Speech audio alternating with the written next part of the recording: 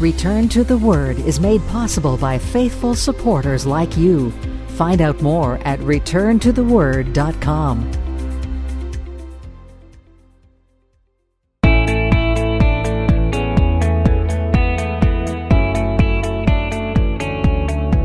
Welcome to another edition of Return to the Word Radio with Bible teacher Mark Fontecchio. Advancing the message of God's amazing grace through the teaching of God's Word. And now with today's message, here is our teacher. The old story is told of a cowboy driving out west down a dirt road with his dog riding in the back of the pickup truck and his horse in the trailer behind. He failed to make a curve and was in a horrible accident. And when a state trooper came upon the scene, he saw the pain that the animals were in. He saw the horse first. And because it was obvious the horse would die and was suffering, he put the horse out of his misery. Then he walked around and found the dog. The trooper, again, he could not bear to hear the dog just whine in pain. So he ended the dog's suffering as well. Then he tried to find the cowboy who had been thrown from the truck. Now the cowboy had broken bones, was in a lot of pain. But when the cop asked him if he was okay, he took one look at the smoking gun in the trooper's hand, and he jumped up and told the officer he'd never felt better. Getting a correct attitude adjustment can help us change our perspective, and hopefully that takes place with regard to James 2, that we gain the understanding that we all need God's mercy. James 2, we begin with verse 8. If you really fulfill the royal law according to the Scripture, you shall love your neighbor as yourself. You do well. But if you show partiality, you commit sin and are convicted by the law as transgressors. For whoever shall keep the whole law and yet stumble in one point, he is guilty of all. For he who said, "Do not commit adultery," also said, "Do not murder." Now, if you do not commit adultery, but you do murder, you have become a transgressor of the law. So speak, and so do, as those who will be judged by the law of liberty. For judgment is without mercy to the one who has shown no mercy. Mercy triumphs over judgment. History documents the brilliant medical doctor who discovered the use of blood plasma that resulted in saving thousands of lives in World War II, in the Korean War, and in the Vietnam War. Think of how big this was. Just at Pearl Harbor alone, 96% of those who received plasma survived. This was a major breakthrough in saving lives. After World War II, Charles Drew was named director of the National Blood Bank Program. He devoted himself to teaching doctors at Howard University Medical School. On April the 1st of 1950, while driving some young doctors to a conference, Charles Drew was involved in a car accident in Burlington, North Carolina. He was rushed to a hospital where his life could have been easily saved by using plasma, the very plasma that he himself had discovered. But Dr. Drew was denied admission to this hospital simply because his skin was black. He died on the way to another hospital. That hospital was 26 miles away. The blot of racial bias, it stains the pages of our national history. Church history fares no better. Prejudice is common. I've told you before of a friend of mine that was involved in the work of Christ with us many years ago in Green Bay, Wisconsin. We were working with the poor in the inner parts of the city. And Tony and his wife, Nicole, they felt led to adopt 3 young children. Their mother was a prostitute and a drug user. Each of them had different fathers. Some of them didn't even know who their real fathers were. And when Tony and Nicole adopted these 3 precious children, his parents, both professing Christians, both members of a Baptist church, they disowned Tony and his wife because these children happened to have black skin. Partiality comes because of the color of skin. Partiality comes because of ethnic background. We made mention in our last study together in James that partiality comes when Christians get all gooey inside, when a rich person, when a famous person professes faith in Jesus Christ. but they show little interest in the convict in prison who truly does come to salvation in the Lord. Partiality comes when we show deference to the rich and play favorites within the body of Christ. Despite the clear teaching of the Word of God, partiality has disgraced the pages of church history. But you see, when you play favorites, you put glory upon one man while debasing another. Favoritism takes the approach that some people are not worth much, but the love of God makes no distinction from one man to another. There is nobody who does not count. James is about to tell us that the Lord Jesus, he didn't play favorites 2,000 years ago, and he doesn't play favorites now. Verse 8 again in your text. If you really fulfill the royal law according to the scripture, you shall love your neighbor as yourself. You do well. Notice how James starts out. If you really fulfill the royal law. Now, this is the only place in the New Testament that we have this phrase, the royal law. This is the law of God. James takes us back to the Old Testament scripture, back to Leviticus 19, verse 18, which is the quote we see here, that you shall love your neighbor as yourself. James is calling us to action. He's telling us that this is the duty for each and every one of us. He wants us to fulfill the law of God by loving your neighbor as you already love yourself. Now, this is one of those points that separates some of the talk therapy of psychology from the Word of God. You see, often psychologists will teach that you need to love yourself more, but the Bible heads in the other direction. It assumes we already love ourselves. In fact, we love ourselves too much. Listen to a couple of recent articles from psychologists and what they believe about the need to love yourself more. From the website Psychology Today. Psychology Today had an article front and center titled Self-Love. Listen to just part of the teaching put forth in this article. Self-love doesn't happen by luck or the grace of God. You have to create it. And then the article goes on to list how you can love yourself even more. And here are some of the action steps. Honor yourself and who you really are. Love is your birthright. Recognize that the universe is literally made of love if we will just open ourselves to receive it, like flowers opening to the sun, then everything is possible. Imagine a future where you totally love yourself and have totally owned your power. Forgive yourself for having made mistakes. Listen to this next part. Then you can consciously create better methods for getting the acceptance, attention, love, and success that you want. In other words, the teaching is love yourself more and strive for success. Strive for the attention that you think you deserve. From the popular website Healthy Place, also referred to as America's Mental Health Channel, another article on self-love. They added a few things. Listen to what they teach. Praise yourself. Criticism breaks down the inner spirit. Praise builds it up. Praise yourself as much as you can. Tell yourself how well you're doing with every little thing. Forgive yourself by looking into the mirror. At least once a day, say to yourself, I love you. I really love you. Love yourself. Do it now. I hope you understand that the Word of God, it stands on opposite ground and it testifies you already love yourself enough. That true acceptance and worth is found in our identity in Christ, not in glorifying self, not in standing in front of a mirror praising yourself, but as men and women reconciled to a holy God by faith in His Son, living in His love. Now, if you go back sometime and look at Leviticus 19, it makes it clear that the neighbor spoken of was a person within the nation of Israel, that they should love the people of God. But what happened in the New Testament? Well, Jesus, He expanded this teaching. Turn over to Luke 10. Let's grab some highlights. Luke 10, starting in verse 25. And behold, a certain lawyer stood up and tested him, saying, Teacher, what shall I do to inherit eternal life? He said to him, What is written in the law? What is your reading of it? So he answered and said, You shall love the Lord your God with all your heart, with all your soul, with all your strength, and with all your mind, and your neighbor as yourself.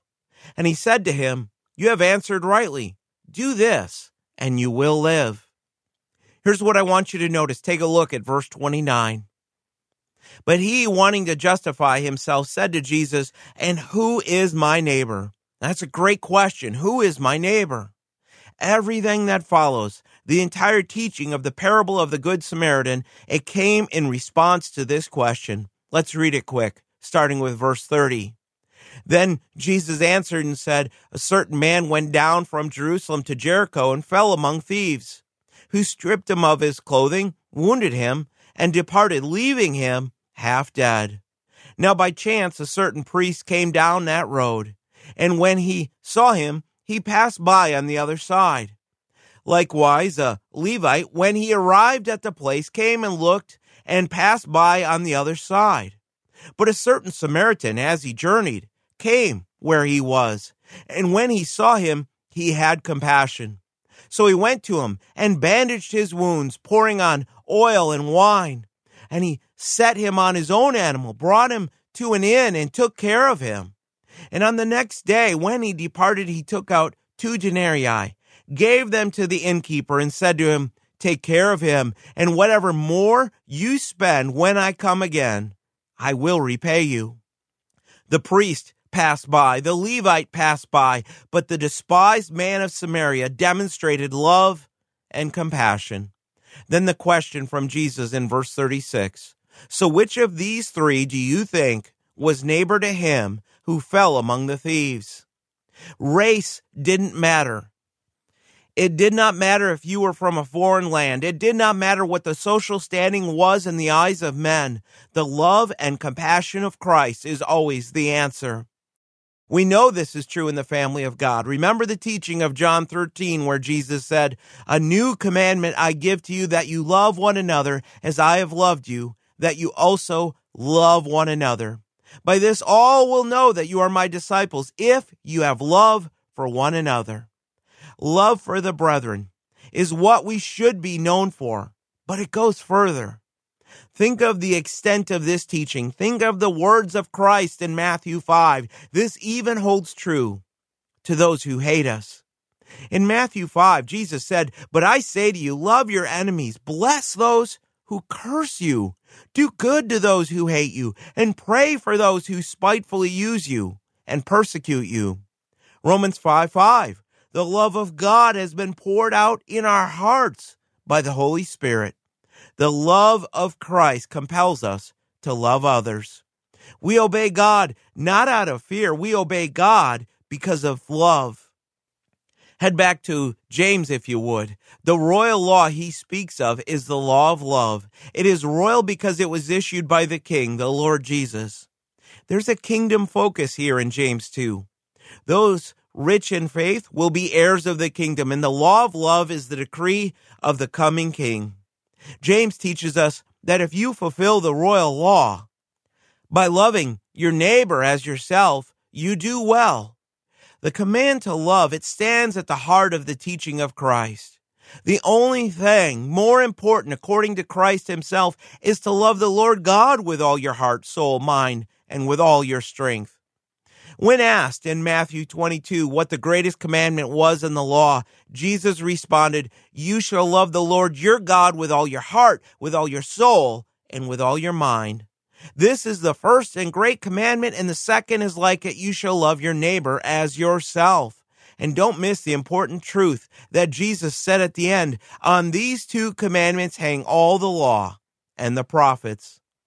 You see, the commandments from God found in the law of Moses are summed up in the command to love. That is the teaching of Romans 13:9. Jot that one down. And again, Galatians 5:14. Paul said, the law is fulfilled in one word, the command to love. James is letting the Christians know that this is the right path to be on for the redeemed believer in Christ. A life lived serving others and serving Christ. A life lived loving others and putting their needs ahead of your own. This is the type of person who will receive the words, well done, thy good and faithful servant from the Lord at the judgment seat of Christ. Verse 9 goes in the other direction. But if you show partiality, you commit sin and are convicted by the law as transgressors. Here comes the contrast. James is taking us back to some of what was taking place in the churches. Some of them were clearly not living out the law of love. You cannot live out the law of love and show partiality at the same time. A lack of love for others, it brings sin, and this is exactly what was taking place amongst these Christians. This was something deliberate. This was not an accident, and it wasn't an oversight. This is something they were choosing to do. And by quoting Leviticus 19, James had made it clear that to demonstrate partiality within the body of Christ was something that was clearly forbidden in the Mosaic Law. James was letting them know that they were in sin. They were not living up to the standards set by God himself for his people. They stood convicted as men and women who had transgressed the law of God. Each time men and women in the body of Christ demonstrate partiality, they demonstrate that they stand guilty of breaking the law of God. And with the wording used, James is giving the believers the picture of the law, laying out the path in which a man should walk. But these men and women had not stayed on the marked road. They had stepped defiantly over the boundary that God himself had put forth. It is the teaching of James that within the body of Christ, we must give just as much respect and love towards the brethren who are poor as we do to those who are well-dressed and prominent in the community. Any other course of action, any other motive than love is sin. Verse 10 records, "For whoever shall keep the whole law and yet stumble in one point, he's guilty of all." Let me tell you what I think James is getting at. There was a man who had been arrested for a robbery. He went before Judge Kent, a renowned legal scholar. Listen to what this man had done. He cut a hole in a tent where some people were camping. Then he stuck his right arm and his head into the hole and took out things of value. He was caught and brought to trial, and his lawyers put up an absolutely ridiculous defense. His lawyer said, "You cannot call this man guilty because his whole body was not involved in the crime, just his arm and his head." After the case had been argued in his final plea, Judge Kent said to the jury, "If you feel there is validity to this argument and only part of this man's body is guilty of the crime, then you are instructed to find a verdict of guilty against all the parts of the body you find culpable here." Well, the jury went out and soon came back with a verdict. They found guilty the head, the right shoulder, and the right arm of the man in question. And the judge then sentenced the head, the right shoulder, and the right arm of the man to 2 years of hard labor at the state prison. And then he added this: "You can do anything you please with the rest of your body." Here's the teaching. Just as the body is one, so is the law. When you break the law of love, you stand guilty of breaking the whole law. Judgment will come. This is the judgment seat of Christ for believers. It will be a loss of rewards. At that time, you may go before Christ expecting rewards for going to church, teaching Sunday school, or even serving on a board. But if you lived with partiality, if you did these things playing favorites, your efforts were tainted. The law is a unit. Break one link and you've broken the chain. Break part of a window and the whole thing shatters. Sin violates the perfect righteousness of God, the giver of the law, because the law is the expression of God's will for his people. I think at the heart of this is that James understood the nature of men. Notice the picture given. This person is seeking to keep the whole law, but he stumbles in one point. There are 613 commandments in the law.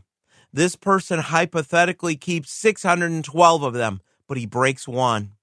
This person is guilty of all, meaning under the power of the law, guilty, accountable. We don't get to choose the precepts of God that we want to keep. If you break the boundary at one point, you are guilty of breaking the boundary that God has put forth. To violate the laws of God is an offense against the holy God who gave these laws. It disrupts our fellowship with Him. It demonstrates rebellion to Him. It demonstrates our pride and our lack of concern for God and His Word. Recognize that the commands to not show partiality within the body of Christ are given for us, because it's a major disruption to the fellowship of believers when we have people playing favorites. Partiality is never pleasing to God. Verse 11 explains to us, "For he who said, 'Do not commit adultery,' also said, 'Do not murder.' Now if you do not commit adultery, but you do murder, you have become a transgressor of the law." Notice the wording. He who said. This is a Jewish expression for God. Here's what James is getting at. The same God who said, "Do not commit adultery," also said, "Do not murder." It is the same God who put forth both of these commands. Now, why is this important? James is trying to tell us that these commands are not some text in a dusty old manuscript. This is God Himself speaking to us. Both adultery and murder are serious violations of the law of love. You see, you cannot claim to be living in the love of Christ and commit adultery. And you cannot claim to be living in the love of Christ and murder someone. Either one was punishable by death under the Mosaic law. James is explaining verse 10 to these Jewish Christians who still thought highly of the law. You don't kill someone or cheat on your spouse and then say, "Well, at least I kept some of the commands of God," because you stand guilty of breaking the commands of God. Think of it this way. If this was just a list of rules, you could break one, and you could honestly say you only broke one rule. But that is not what we have. God's commands are the revelation of His will. So to disobey one command, even just a command to not show partiality, it is still to disobey God, to be guilty before Him. I want you to be clear on this point. James was not telling us that we should start following the rituals of Old Testament worship that are found in the Mosaic Law.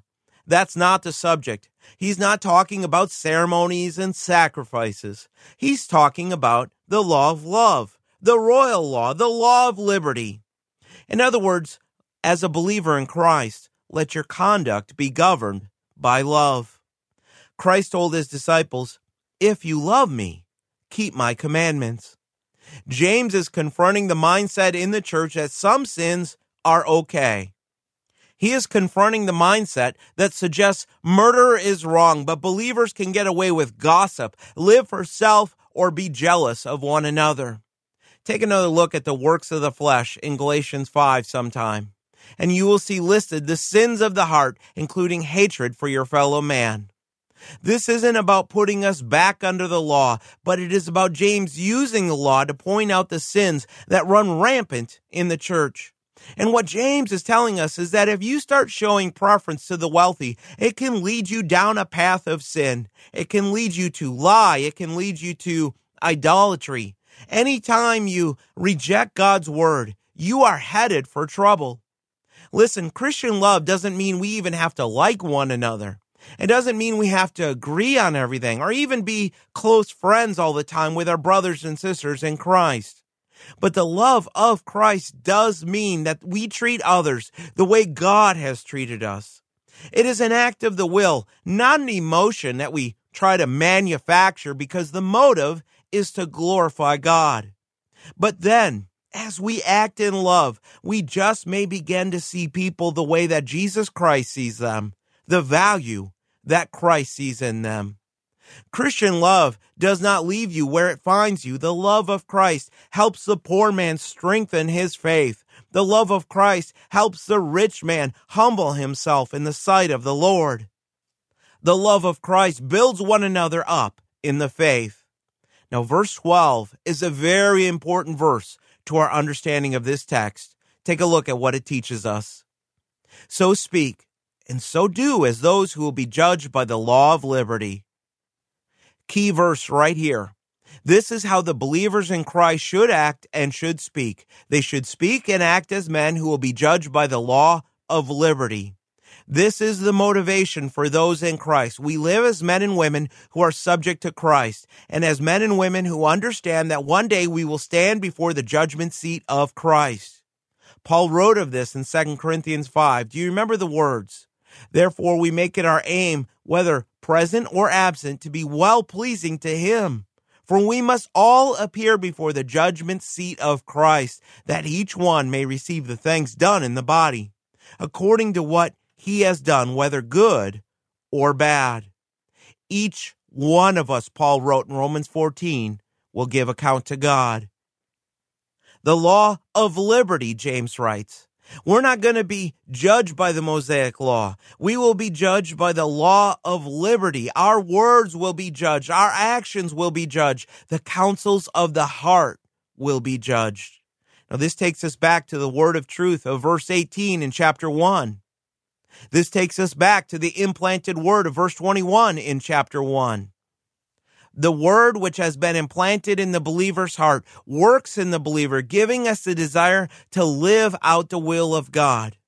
We are not speaking of an external law, an external set of rules to live by. We are speaking of the implanted word, the internal law of love written upon the heart of the believer in Christ, empowered by the Spirit of God living in us. And the truth that we will one day stand before a holy God and be judged by this law. It should be a powerful motivation for how we live right now. For the child of God, it should cause us to want purity in our lives. You see, if our words and our actions are guided by faith, inspired by love, we will want what is best for others, and we will treat others with the same respect, love, and concern that Christ offers to us. There is freedom in Christ. It starts with the gospel. The gospel sets men free, and then it carries forward as men obey God, walking by faith. Freedom to serve Christ in love without fear of eternal condemnation. Freedom from sin. Freedom from the legalistic rules of religion. Free from the condemnation of the law. Free to be under the authority of Christ and to worship him from the heart in spirit and in truth. Freedom to be all that I can be in Jesus Christ. Verse 13. It's a strong verse.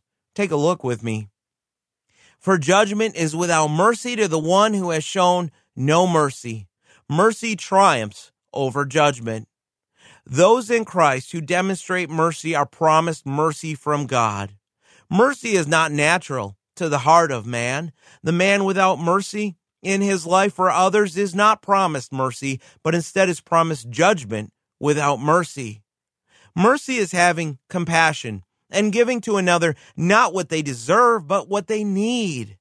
James recognized that these Christians were not acting in mercy toward the poor man. Be careful here. The meaning is not that by showing mercy to men, we receive mercy from God for salvation, because if this was the meaning, we would be headed down the road to a works-based salvation. Remember the context. This is the judgment seat of Christ, written to believers. James' proclamation is that those believers who walk in the love of Christ towards others will be rewarded when they stand before Christ. This is a remarkable text. Put this in light of all the passages in the New Testament about the judgment of believers. Salvation is not in view, and believers will not experience the wrath of God. But if you show partiality here and now, it will directly affect how much mercy God shows you when you stand before him. If you show mercy towards other believers, God will show mercy. Mercy triumphs over judgment, just as love triumphs over partiality. Because how we treat one another, it is an indicator to how much the love of Christ controls us. Christ will examine our works. Our lives will be an open book before our Creator. And if we were left on our own, the only thing that we would have is a loss of rewards, even as believers. What we will need on that day is mercy. A willingness on the part of Christ, our judge, to look at our words and our deeds with the fullest measure of compassion. If you live your life as a believer without compassion, without love, without mercy towards others, if this is the pattern of your life, you can expect to find yourself looking for mercy when you stand before Christ. You'll be saved, But the Apostle Paul put it this way in 1 Corinthians 3. Each one's work will become clear, for the day will declare it, because it will be revealed by fire. And the fire will test each one's work of what sort it is. If anyone's work, which he has built on it, endures, he will receive a reward. If anyone's work is burned, he will suffer loss, but he himself will be saved, yet so as through fire. Show mercy now to others, and the Lord's mercy will be yours when you stand before him. Mercy triumphs over judgment. Mercy is victorious over judgment. God prefers to show us mercy, but he will not reward a sinful life. The church was being awoken to the truth that indifference towards the poor man would be taken into account when we all stand before the Savior. In Matthew 5:7, Christ said, "Blessed are the merciful, for they shall obtain mercy." A friend of mine, Dave Anderson, the president of Grace School of Theology, he writes the following story. When I was a youth pastor, we had a very dedicated young person in the core group of about 30 kids who suffered from cystic fibrosis. His name was Craig Powell. Most kids with cystic fibrosis die by the time they become teenagers, but Craig was still with us. Craig had to start the morning in a lung machine to clear the phlegm from his breathing so he could go to school. He only weighed about 90 pounds and walked with a decided limp due to a deformation in his right leg, almost like a club foot. He had a severe case of acne and had trouble drooling.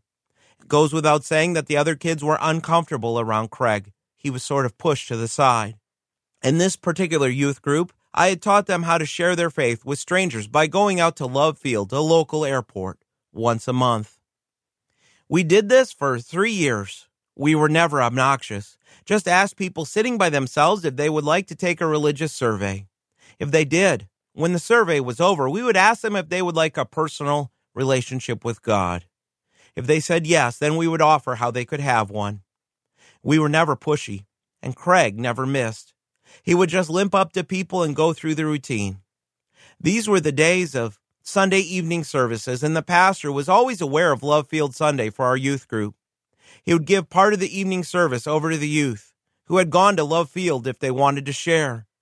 Craig was always the first one down the aisle, limping along, sharing his story that day in his gravelly little voice. Dave continues to write, I graduated from seminary and moved away to help start a church, but Craig and I kept in touch.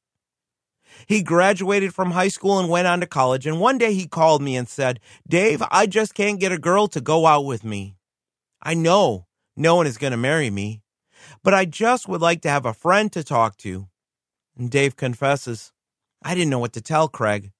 Sometimes tears would roll down my cheeks as I listened to him talk. I reached into space for words to comfort and encourage him, but felt so inadequate. One day his mother called to tell me Craig had died. He lived several years longer than the typical person suffering from cystic fibrosis.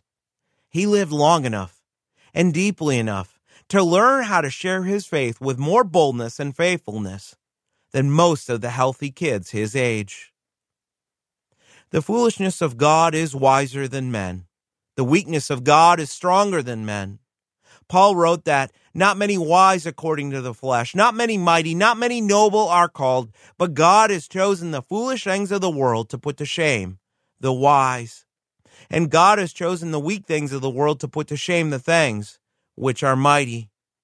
No man has any right to glory in the presence of God. And so why is it that we get so caught up in judging people at first sight? Why is it that we care how people look, how they dress, where they live or work? And then immediately in our minds, we place them in a position either above or below ourselves. Man looks at the outside. God looks at the heart. I would rather look like an absolute monster with nothing to show for myself in life and have a heart rich in faith than to have all the externals with shallow faith before God. We don't give some people a chance. We look at how they dress or how they look and we form our opinions. Receive others in meekness. Treat people in light of the mercy of God. Be quick to demonstrate compassion, love, because I can tell you that a lot of people over the ages have echoed the words of Craig. I know no one is going to marry me, but I just would like to have a friend to talk to. Let the love of God govern you. Look at other people as an opportunity to help them in their faith. Build them up instead of running the other way. Show mercy and grace, because mercy triumphs over judgment.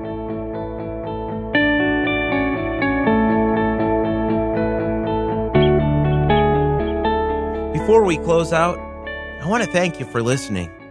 And if you want to keep current with our studies, there's a lot of ways to make sure that you never miss another episode. You can subscribe by email. You can get our free app for your tablet or phone. You can also use the Apple Podcast app or one of the Android apps and have all of the episodes delivered right to your mobile device. You can find all of the links on our webpage, returntotheword.com, underneath the podcast tab. And if you have a minute, help us out by sharing this episode on Twitter or Facebook, because by telling others, you help us to tell the world of God's amazing grace. Return to the Word Ministries is committed to teaching the full counsel of God's Word and the gospel of Jesus Christ. For more about our ministry, please visit returntotheword.com. Return to the Word is a faith ministry. This means we freely distribute the teaching of the Word of God over the air and online. We do this without charge. If you feel led to support the ministry with a donation to help cover these costs, you may do so on our website, returntotheword.com, or by mailing a donation to Return to the Word, P.O. Box 879259, Wasilla, Alaska, 99687. Thanks for listening, and we pray that the Word of God will be a lamp unto your feet and a light unto your path. Join us next time for another edition of Return to the Word.